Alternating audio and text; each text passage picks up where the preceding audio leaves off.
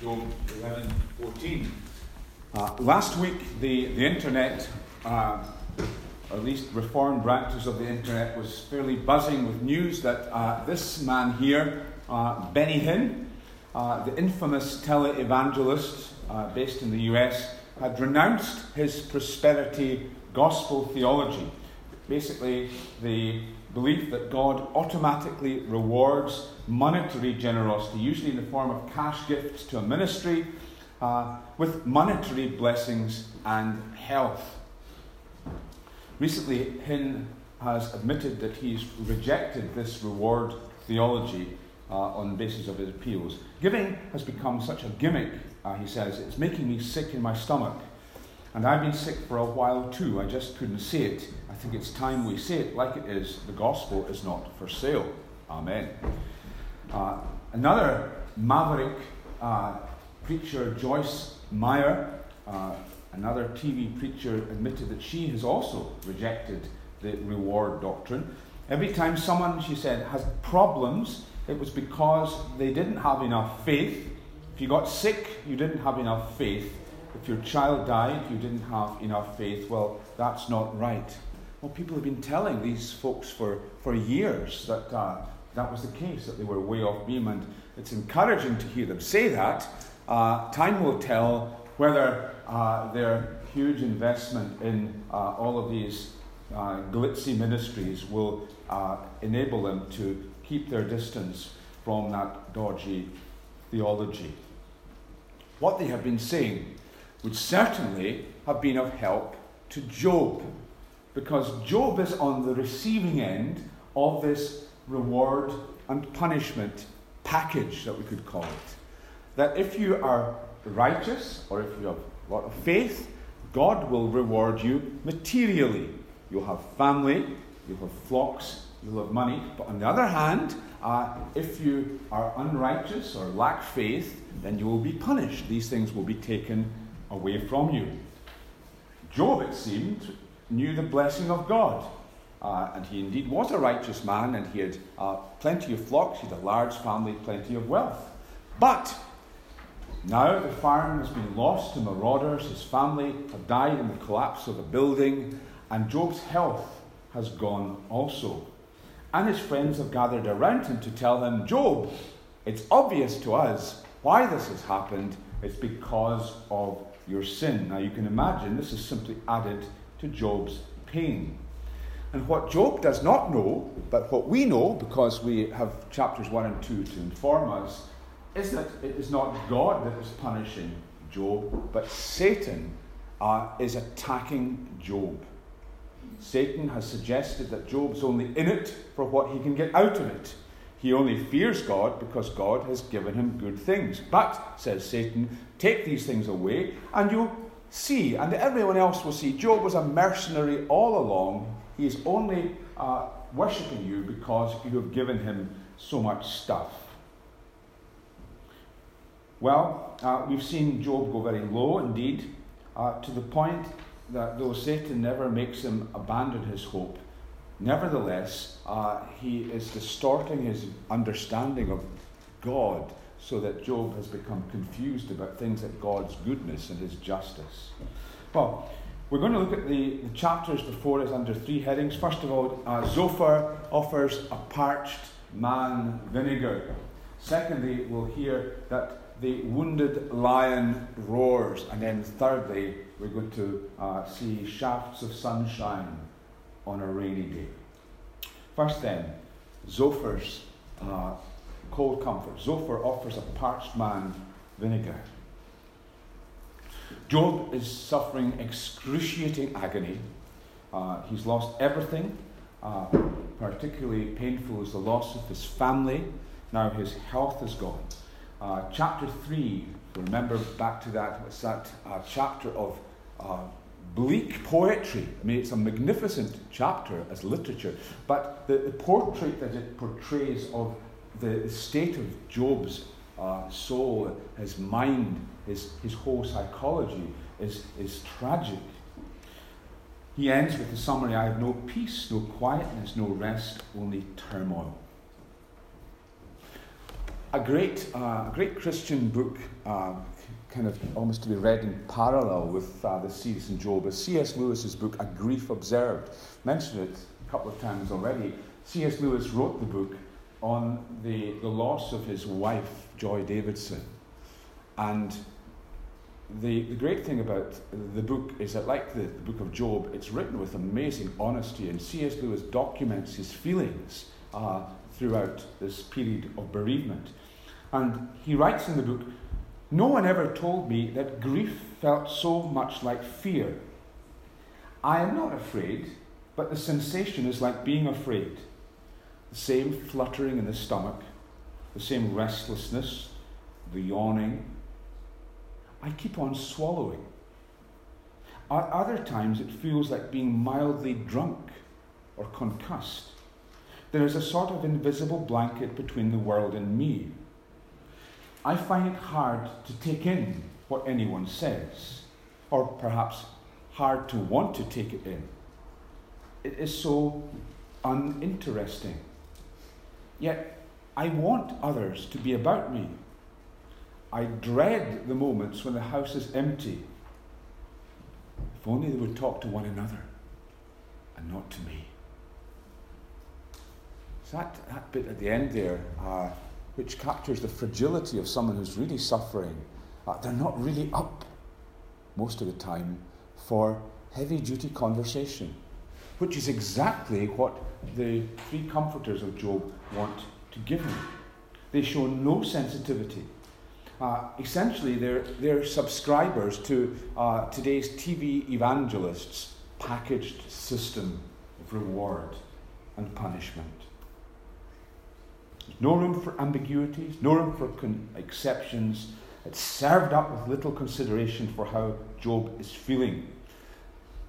If we look at the kind of distinctives of the three guys, there's Eliphaz, who says that it's impossible for a mortal being to be entirely righteous before God. You can't be perfect, Job. Okay? Therefore, Job must not be acknowledging some sin which is responsible for God's punishment. Bildad, the second one, his argument is that it's impossible for God to pervert justice. God must be acting justly, therefore you deserve this, Job. Zophar, the one that we're looking at this evening, he stresses God's amazing knowledge of all things. He's saying to Job, God is omniscient and knows sins that are even unknown to you. Secret sins, perhaps going way back. And it's because of these that you're suffering. Zophar begins with all the bluster of someone who thinks he's defending God's honour. Are all these words he asks to go unanswered? Is this talker to be vindicated? He puts Job down along with the mockers. In other words, those who are against God. He speaks about God's great knowledge, his penetrating wisdom, with language that's beautiful and orthodox at the same time. Can you fathom the mysteries of God? Can you probe the limits of the Almighty? They are higher than the heavens. What can you do? They are deeper than the depths of the grave. What can you know? God can know every detail of Job's sin.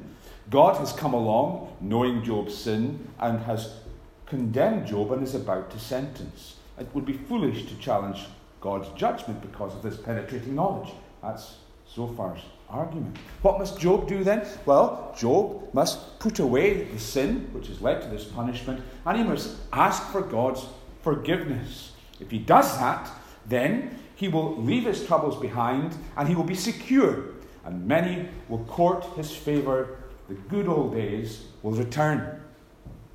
There's so many ironies compressed into what Zophar is saying. See, on the one hand, he's saying that God's ways are so much higher than ours, and yet he pretends, or at least he presents himself as somebody who knows and understands God's ways. This is exactly why God is doing what he is doing. He shows no humility before God.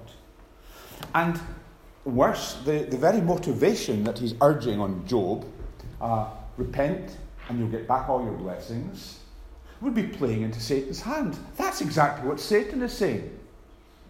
It would prove Satan right if Job renouncing his integrity, repented in order to get material blessings. That's what Satan has accused Job of doing. That's what Zophar is encouraging Job to do. Now, Zophar, we said earlier, is probably the least attractive of the three comforters. He's the most aggressive, the least sensitive. The alarming thing is that it's so easy to see ourselves slipping into his own mistakes. The very language that Zophar uses is orthodox. In fact, we would find echoes of his language in the New Testament.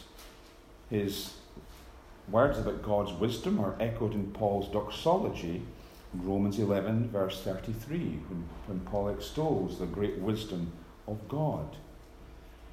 And so, you know how it's easy to come along with refined theology, rarefied theology, and yet not be able to help people because we've got everything kind of cut and dried in our own minds.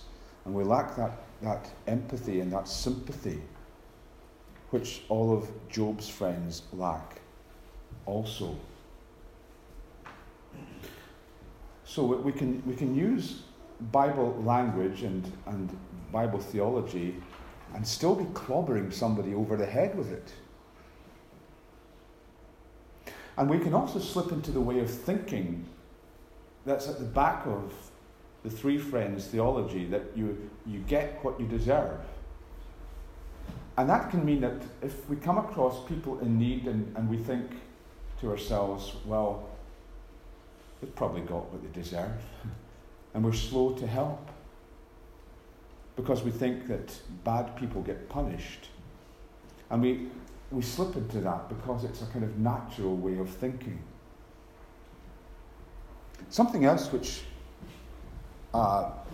impressed itself on me, thinking of the three friends, is that none of them, you notice this, none of them have actually offered anything of a practical nature to Job. Yeah?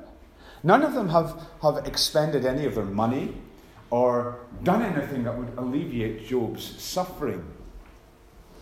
And yet when you contrast that to what our Lord said that we should do when we find a neighbour in need, we have the parable of the Good Samaritan who invested his time and his money and his convenience on somebody who was in distress. See, all of these ways we're learning by the negative example of the comforters, how we could actually bring the comfort of God to others. And then there's a turning point, chapters 12 to the end. The lion, the wounded lion, roars. Job has had enough. Job has had enough. He's borne his suffering with great dignity. He has been a lion in the land. He's been a ruin. And he has lost all that made him once majestic. But now the lion roars again, and he tells his friends for the first time what he thinks of them. They have spoken in pride. They have essentially come up and they say, we are the people. And Job says, well, you may indeed be the people, and wisdom will perish when you die. But let me tell you, I am no fool. I'm as smart as you are. I know the package of reward and punishment. But here's the problem. Here's the spanner in the works. I called to God and he answered me. I walked with God. And now I have this. Now I'm suffering. And it just does not make sense. I'm a laughingstock to my friends. I'm suffering while those who are in God, including the marauders, and Job's probably thinking of the Sabaean marauders who came and took his flocks, they're enjoying peace. My situation just does not fit the package. Now, because Job wouldn't relinquish his commitment to A, his right standing with God, and B, his commitment to God's sovereignty, so all things come to pass by God's ordination, it leaves him with questions about God's justice. What kind of a God is it I'm clinging to.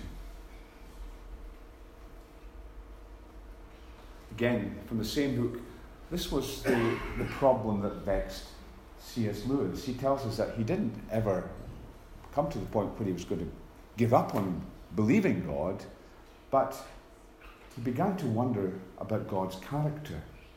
Not that I am, I think, in much danger of ceasing to believe in God. The real danger is of coming to believe such dreadful things about him. The conclusion I dread is not, so there's no God after all, but rather, so this is what God is really like. Deceive yourself no longer.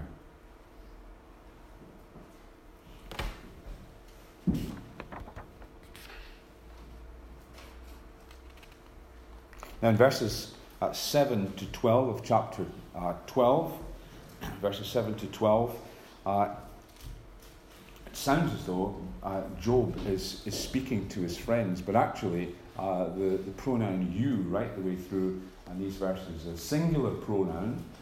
So it looks as though Job is parodying the advice that his friends have been giving him.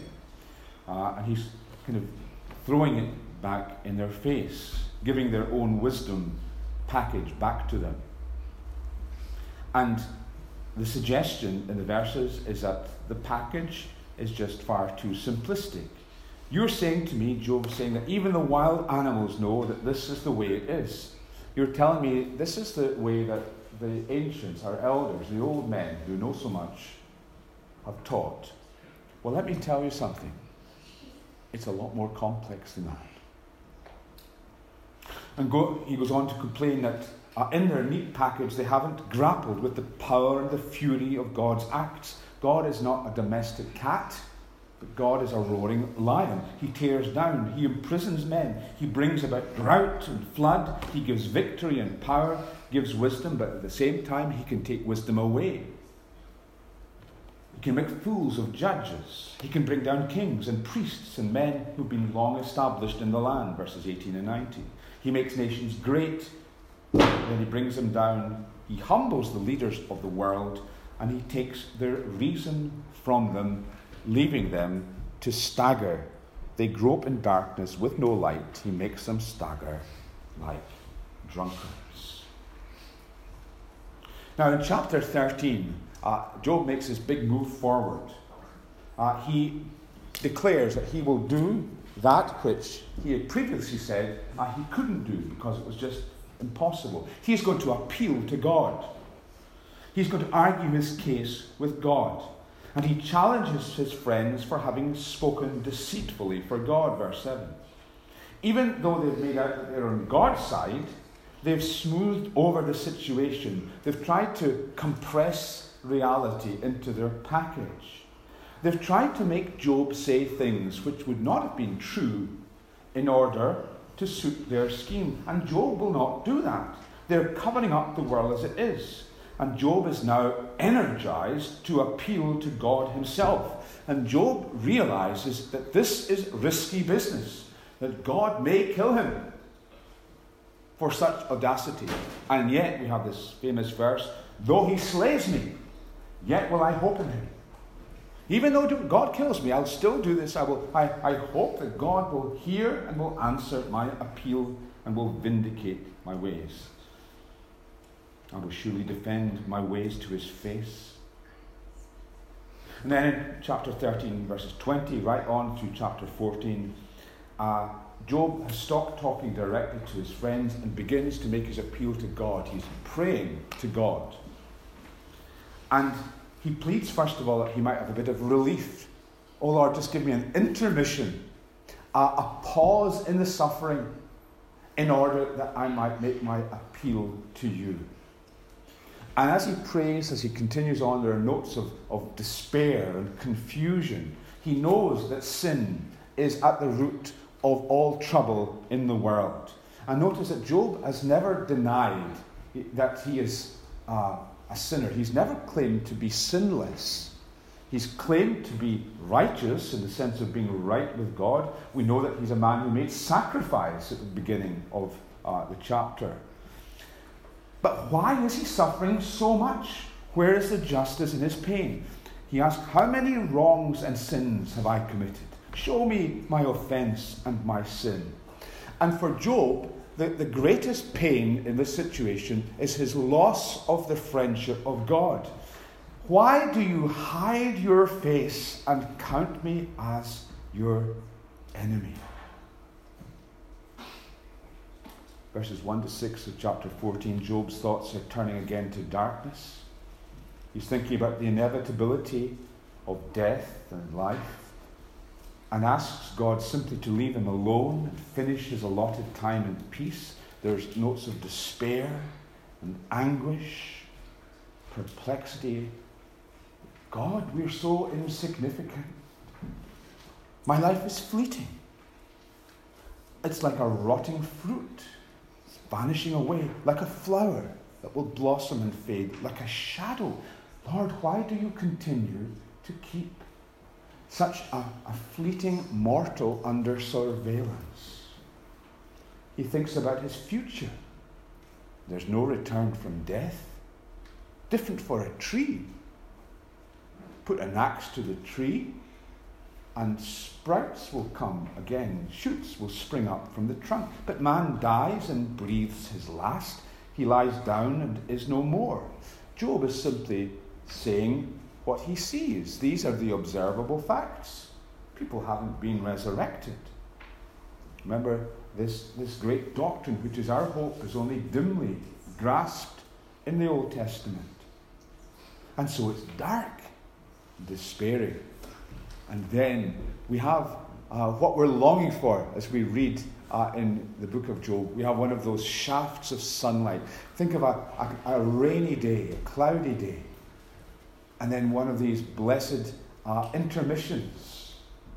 The sun pierces the cloud and the rain and reminds us of better days. Job no sooner has dismissed the very idea of a resurrection than he begins to consider the wonderful possibility. Remember this morning we said we're hardwired to believe that death is an unnatural intruder. We have this hope within us, and we see that in Job. If only you would set a time and then remember me. If a man dies, will he live again? All the days of my hard service I will wait for my renewal to come.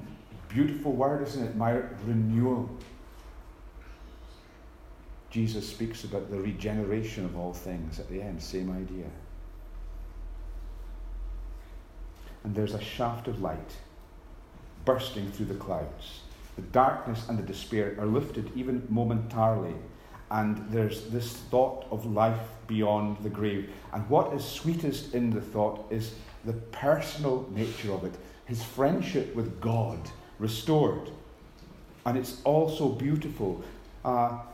God will call and Job will answer. And not only will God call, he will call with love and with longing. He says, you will long for the creature your hands have made. Job will be renewed. And in this renewal, God will be watching him, but will be watching him differently from before. Job is agonized by the idea that God has him on, as it were, closed-circuit television 24/7, looking for his sins. But now, in this renewal, God will be watching to protect him. Surely then you will count my steps, but not keep track of my sin. Because his sin will have been dealt with.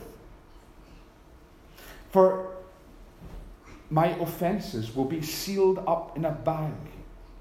You will cover over my sin. This is one of those less mentioned metaphors for God dealing with sin. There are so many in the Old Testament. We have in Micah the idea of God drowning our sin. Our sin is cast into the depths of the sea. And there's another Old Testament picture of God blotting out our sin like a cloud. Just like a cloud disappears. with the sunshine. Our sin vanishing, never to be seen. And here we have God taking our sin and putting it in a bag and sealing up the bag. No one is going to bring that out into the open again. God has dealt with it. Again, the idea of covering over sin. It's a common Old Testament picture. We have the Ark of the Covenant in the tabernacle and temple, and the blood of the sacrifice covering over the Ark, which had the commandments, and therefore the reminder of our breaking of the commandments, our sin covered over. And it's as though for a brief moment, Job has an inkling of the cross and of the reconciliation that Jesus will bring, and the new hope of resurrection life that Jesus will bring. But it's also brief, because the sun disappears, the clouds roll down again. In his present mood, Job is unable to sustain this hope. And without the hope of resurrection, there's no real hope. Judgment is certain and relentless, and the chapter 14 ends with this picture of an eroding river. So it's a powerful, surging river, and it's buffeting a mountain, a rocky mountain, and the relentless power of water must have its way. It will break down even the strongest rock. And Job sees the inevitability of God's power and judgment wearing away his hope, so that all the sufferer that Job has to think about in the end is his own misery. So we end on this dark note. From the upbeat glimpse of sunshine, we slip back into the darkness of Job's suffering. Now, why do we? Here's a question which you may be asking. Why do we need such an extended survey of anguish in the Bible? Why has God given us 42 chapters of Job? Job's bleakness. Why do we have this juggernaut of a book which refuses to opt for the easy options, simplistic solutions to suffering? Why so much brutal honesty? Well, as we said earlier, one of the purposes for us to grapple with Job, one of the reasons why we weigh and consider the speeches of friends that we know are not good friends, is that we might be better comforters ourselves. That we might be able to really get alongside and help people who are suffering, especially our brothers and sisters, people that we know are not living under the punishment of God because Jesus has borne the punishment for them. We have insight here. But also, and this is really why it is all so relevant to us coming to the table in a minute. What we have in the account of Job's suffering, the righteous man's suffering, is an inkling into the suffering of the only truly righteous man who suffered, the Lord Jesus Christ. Now in the Bible, the rest of the Bible, we're given some glimpses of what Jesus suffered. Think of Psalm 22. Think of the accounts of Jesus in the Garden of Gethsemane. Think of the implications of his cry from the cross. But in the book of Job, we have a sustained study of what it is like for someone to feel abandoned by God. For someone who is trusting God to feel that God is hiding his face from him. And when we taste Job's disorientation and his confusion, this sense of being cut off from God and misunderstood, even mocked by those closest to him on earth, then we gain some insight into what it is for Jesus to actually bear the punishment of God. Because here's the difference. Job only thought that God was punishing him. Satan was persuading him that God was against him. It was Satan that was against him. But for Jesus, God was punishing him. He was actually taking punishment for sin. His death was what we call a propitiation. It was turning aside the wrath. There was real anger for sin because Jesus had been made sin for us. And so Job is helping us to understand the bitterness of the cup, the brokenness symbolized by the bread, the wormwood and the gall of Calvary. But it's also helping us to appreciate the wonder of what Jesus has achieved. Even in this glimpse, these few verses in the multitude of verses where Job sees sunshine, they give us this glimpse of the hope that Jesus has brought to him. Sunshine determined to break through the cloud of rain and bring hope of resurrection, even momentarily. What Job longed for, Jesus has won for us.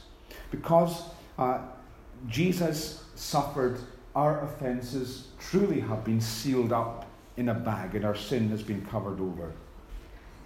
We are confidently expecting that day when the Lord will call and we will answer and we will enter his presence with joy. And that burst of sunlight, those shafts of sunlight will become for us an endless day when we are with the Lord. And it's our great joy now to come to the table and to thank Jesus for bearing that, for bearing the wormwood and the gall, the isolation, the misunderstanding, the disorientation of Calvary, that we might enter the sunshine of eternal day and have this living hope that is absolutely certain, that cannot fade or vanish.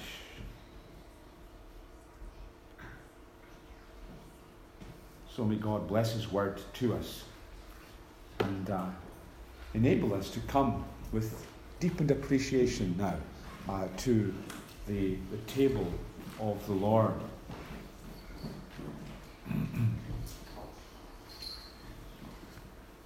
Just have a word about the way that we conduct the Lord's Supper, and to spell out as simply as we can our grounds for coming and taking the bread and the wine. The Lord's Supper is not something which is unique to our congregation or our denomination. It is for all of the Lord's people. It's for those who know the Lord Jesus as their Saviour and have professed him and are members of the visible body of Christ, members of his church on earth. We are to come whether we're feeling up or down, because it is for those who are hungering and thirsting. This is a meal for the hungry. And we do it in obedience to Jesus, who has commanded us to come and to do this in remembrance of him. So when you're invited to come to the front seats, if you are taking the Lord's Supper, as we do in our congregation here, and you respond to that, it's not in any sense of being worthy, merit-worthy, deserving this, but rather what you're doing is you're confessing your need.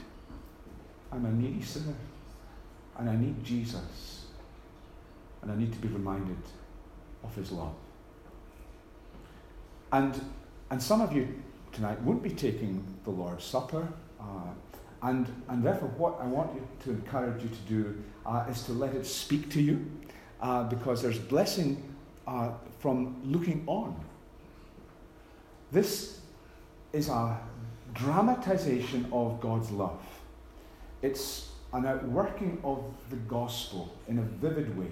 So we hear the gospel preached, we hear it with our ears, but we see it enacted in the Lord's Supper.